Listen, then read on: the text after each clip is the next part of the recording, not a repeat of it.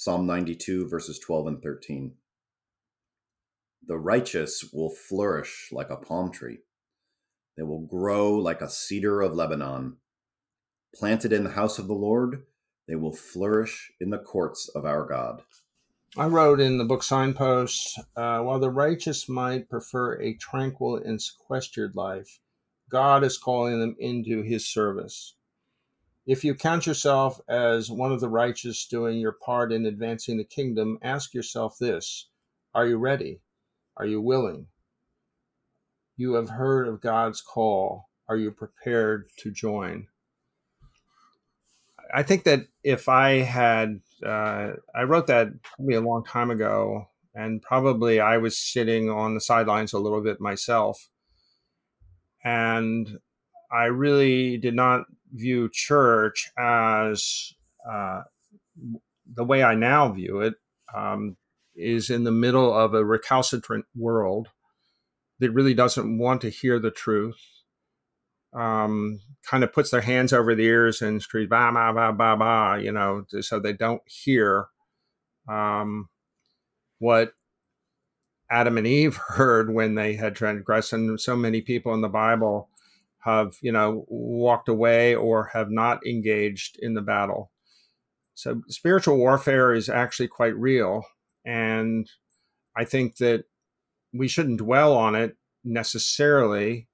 But I know, your predecessor, Chuck Davis, taught a whole course in seminary on spiritual warfare. And I've done a book by a very good author who has written about it. It's quite evident in the world we live in, whether we're Americans or any other country. Really, if you're attending church, it's really all about Jesus and a world that God wants to see transformed, but it has to be done one individual at a time in a funny kind of way.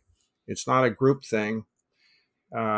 In general, I mean, everybody might see the same thing in the right, but the light, the truth of God is really what, attending church is about, and doing something about it in your own life. I want to tie these two ideas together of spiritual warfare and the illustration here in Psalm 92. The righteous will flourish like a palm tree. They'll grow like a cedar of Lebanon, planted in the house of the Lord. Sometimes I think when people first hear about spiritual warfare, it sounds like they have to now learn a whole new paradigm and a whole new skill set for combating spiritual warfare. And there's stuff to learn for sure.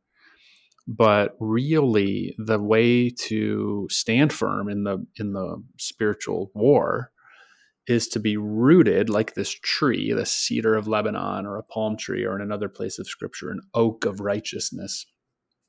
To be rooted, as it says here, in the house of the Lord, to be rooted in Scripture, to be rooted in Christ, to have your roots and your authority come from the God who created you. The more we do that, the more we are equipped for the spiritual war, for the battle. And that's something I think any Christian can understand. It's not like, okay, here's a whole new thing. It's no, more and more of what you're already doing. And yes, you have to be aware of what's going on in the spiritual realities of the kingdom of darkness and all of that. And there are things to learn there. But mostly it's you forming more and more deeply into your identity in Christ, like a tree whose roots are getting the life-sustaining water. That's our main job. I just wanted to kind of tie these two ideas together and maybe give people some reassurance if hearing the phrase spiritual warfare is new. Your first step is more of Christ. So I have one question here. How does what you're talking about tie in with discovering what your spiritual gifts are?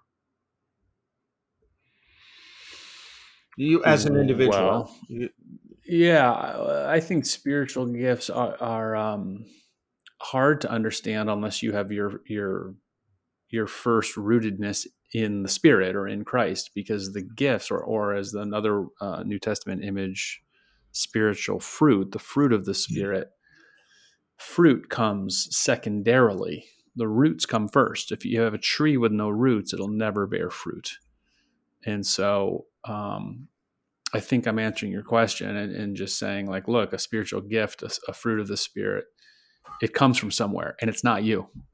So more and more of the Spirit, more and more of Christ, and he will bear that fruit in your life. My last comment is, you should know what you should actually look into what some of the spiritual gifts are. I think there are as many as 20. And not everybody has every one of them. Most people have one or two, maybe three, maybe, as aspects of who they are, their character, how they've been, their experience, their character, their makeup. And oftentimes they're surprising. You didn't know you had this, and then suddenly you have it and you catch fire. But it's just actually knowing what they are, I think, is helpful. Indeed.